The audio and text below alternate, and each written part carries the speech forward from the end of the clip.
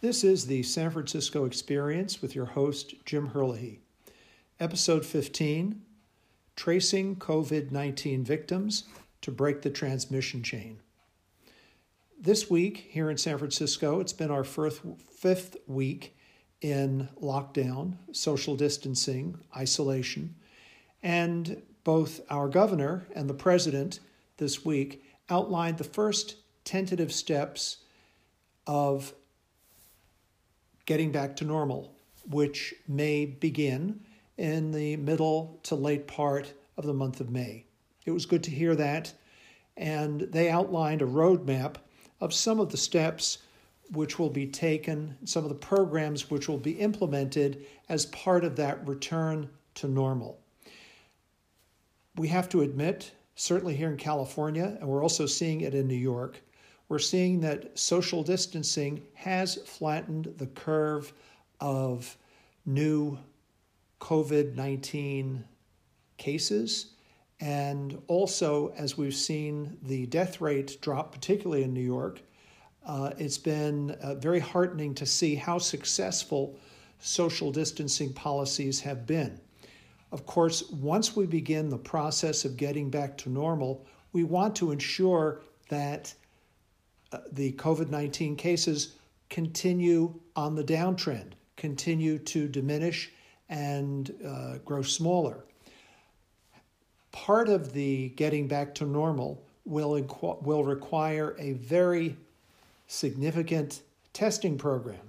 It will be a national testing program where millions of fellow Americans will be tested for COVID-19. There are two kinds of tests that we've discussed in earlier podcasts. One is the very simple pinprick blood test. Gives you results in 5 minutes to tell you whether or not you have antibodies.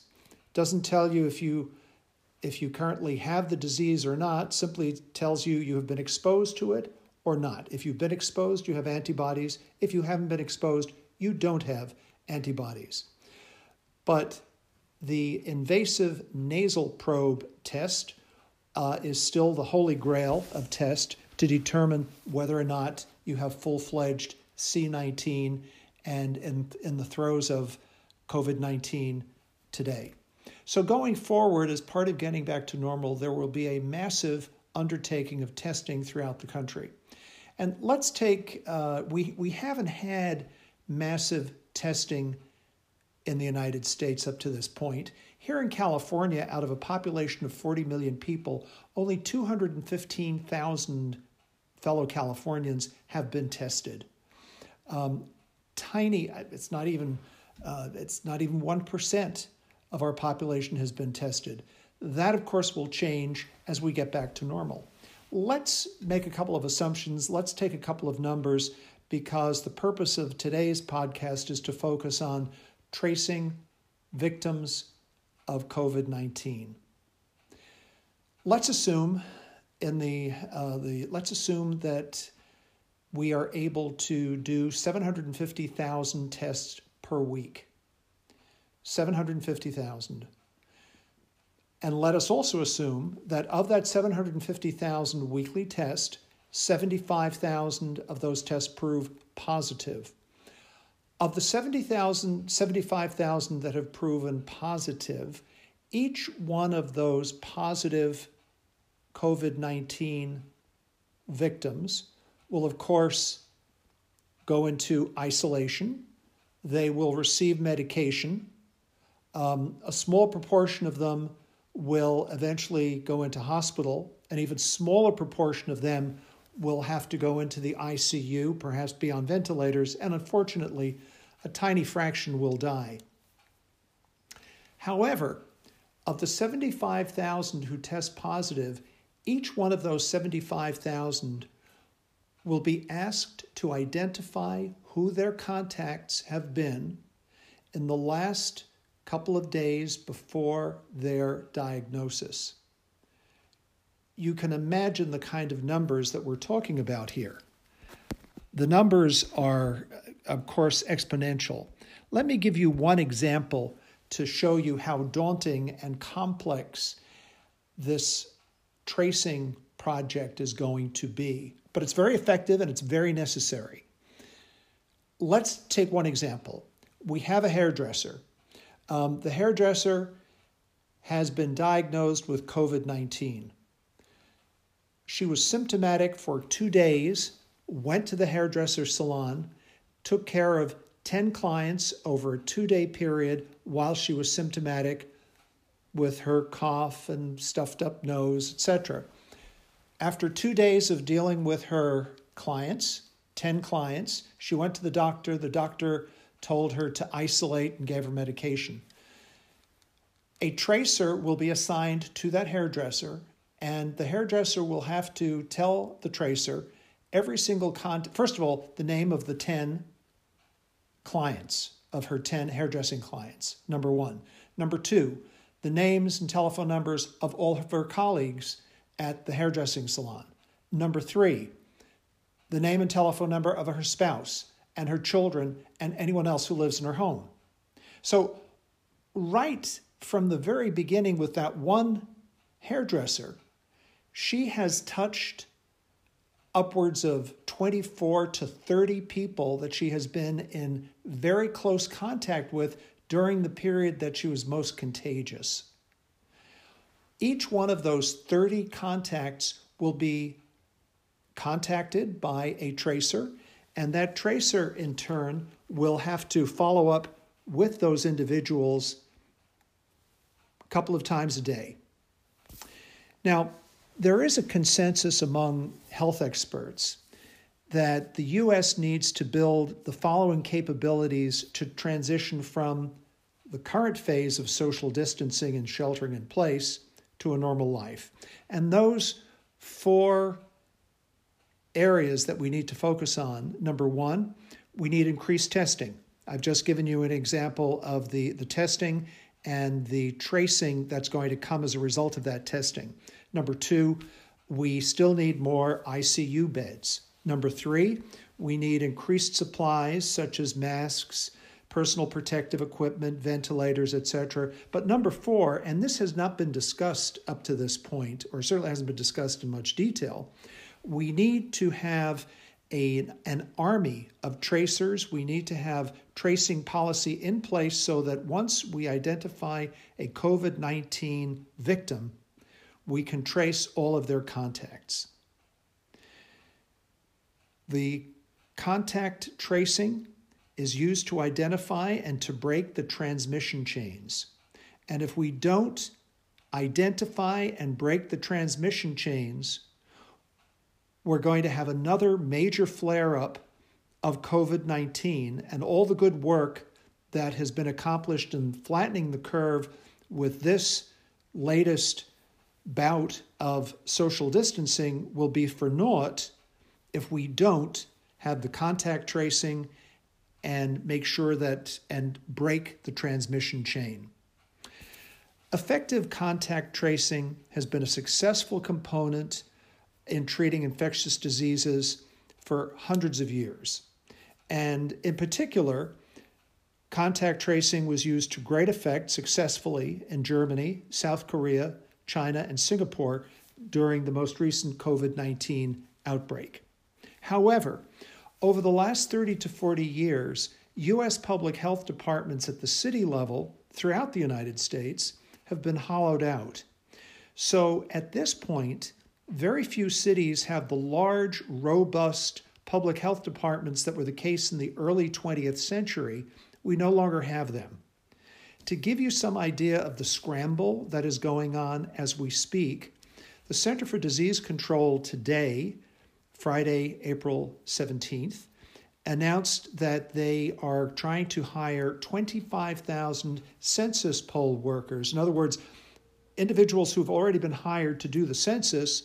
CDC wants to transfer them over to CDC to train them as tracers.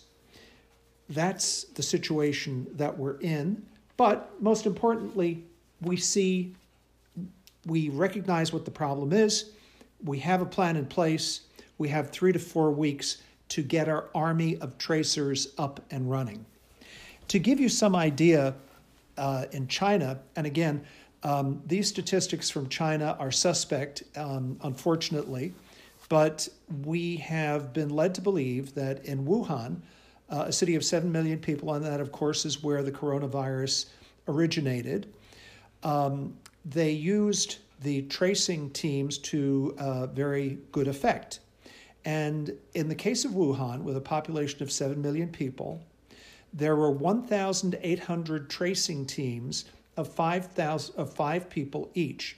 So the city of Wuhan hired 9,000 tracers, and each of those tracers contacted tens of thousands of both COVID-19 victims and individuals who had been in contact with a COVID-19 victim. In addition to that human contact and the human tracers, technology was used to great effect in China, specifically mobile phones and apps. The mobile phone and the app, of course, was a faster, less personal, but a faster way to contact potential victims of the COVID-19 virus. Now, the use of technology is somewhat controversial. Our preference, of course, would be to have human caseworkers calling you, telling you that you had been in contact with a COVID-19 victim, also telling you what your options were, where the public health department was, what you should do, go home, be in isolation for 14 days. That would be the ideal. Our solution will probably be a mix of both the human touch and the technology touch.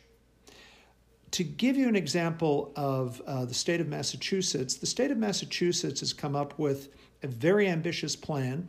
They've budgeted $44 million to provide 1,000 COVID-19 tracers for the 6.9 million people who live in the state of Massachusetts. The governor of Massachusetts was persuaded to do this by Jim Yong Kim, the former head of the World Bank. It's a very exciting program. It is underway, and it is one which we hope is going to be very successful. Now, in a smaller state, Nebraska or Utah, some of those states have been using the COVID-19 tracing and using individuals, human beings, to make those traces. Unfortunately, in New York, to the best of my knowledge, has not used contact tracing to any great effect. They certainly haven't used it to great effect up to this point, although to give credit where credit's due, part of the flattening of the curve in New York that we've seen has come about as a result of social distancing. But once we begin on the track back to normalcy, social distancing will probably still be practiced, but it's going to be a little bit leaky. So even New York is going to have to work on its contact tracing. Hasn't done a terribly good job up to this point, as far as we know. To come back to the technology, 3 apps that I want to bring to your attention. Both Apple and Google have come up with an app, and the app will be on your iPhone or on your Android, and the app will give push messages to contacts who have been in contact with the hairdresser. All of her contacts will be loaded onto an app, and anonymous messages will be sent to everyone that she was in contact with in the days leading up to her diagnosis. Every one of those contacts will receive an anonymous message saying that they may have been in contact with a COVID-19 victim. Not the most warm and fuzzy way to find out that you may have been exposed to the coronavirus, but that is the world that we live in. Germany and South Korea used the contact tracing very early on when there were very few cases in either country. In both countries, in part because of their very effective use of contact tracing at the very beginning, they kept their numbers very low. Here in the United States, we're using contact tracing at the tail end. So we need to have a huge army of contact tracers to get the same beneficial effect of contact tracing that Germany and South Korea got, but they started much earlier than we did. The other app which Australia is looking to adopt is the Singapore app. This is an app that was used very effectively in Singapore. It is called Singapore Trace Together, and Australia is modifying that successful Singapore tracing app for use in Australia.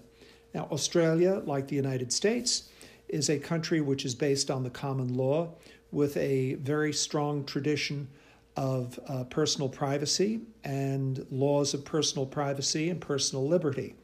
One of the obvious concerns that we have with the use of technology, whether it's Apple or Google, with their app, will be the privacy of this information. Will all of those contacts that the hairdresser, for instance, had, will all of those contacts, then their names, their telephone numbers, their addresses, their health status, will that all be loaded up to the Google or the Apple cloud? Will that information be secure? Will that information be shared with people that it shouldn't be shared with? Is that information going to be hackable? I raise these issues because all of us should be aware of these privacy issues with regard to tracing apps and using technology to inform people of exposure to a potentially life-threatening virus. But unfortunately, that is probably what we are faced with at this point. I don't mean to sound the alarm on this score, but we are faced with a very serious health crisis. And as we weigh on the one hand this life-threatening virus that we are faced with and our need for privacy and protection of personal liberties, obviously the scale of public health is going to outweigh personal privacy. But I want all of my listeners to be aware of the concerns that come as a result of using technology as part of our drive to trace contacts of COVID-19 victims. My sources for today's podcast have been The Guardian, the Kaiser Family Foundation, National Public Radio, the New York Times, and TechCrunch. This is Jim Herlihy signing off for the San Francisco Experience from America's favorite city, San Francisco.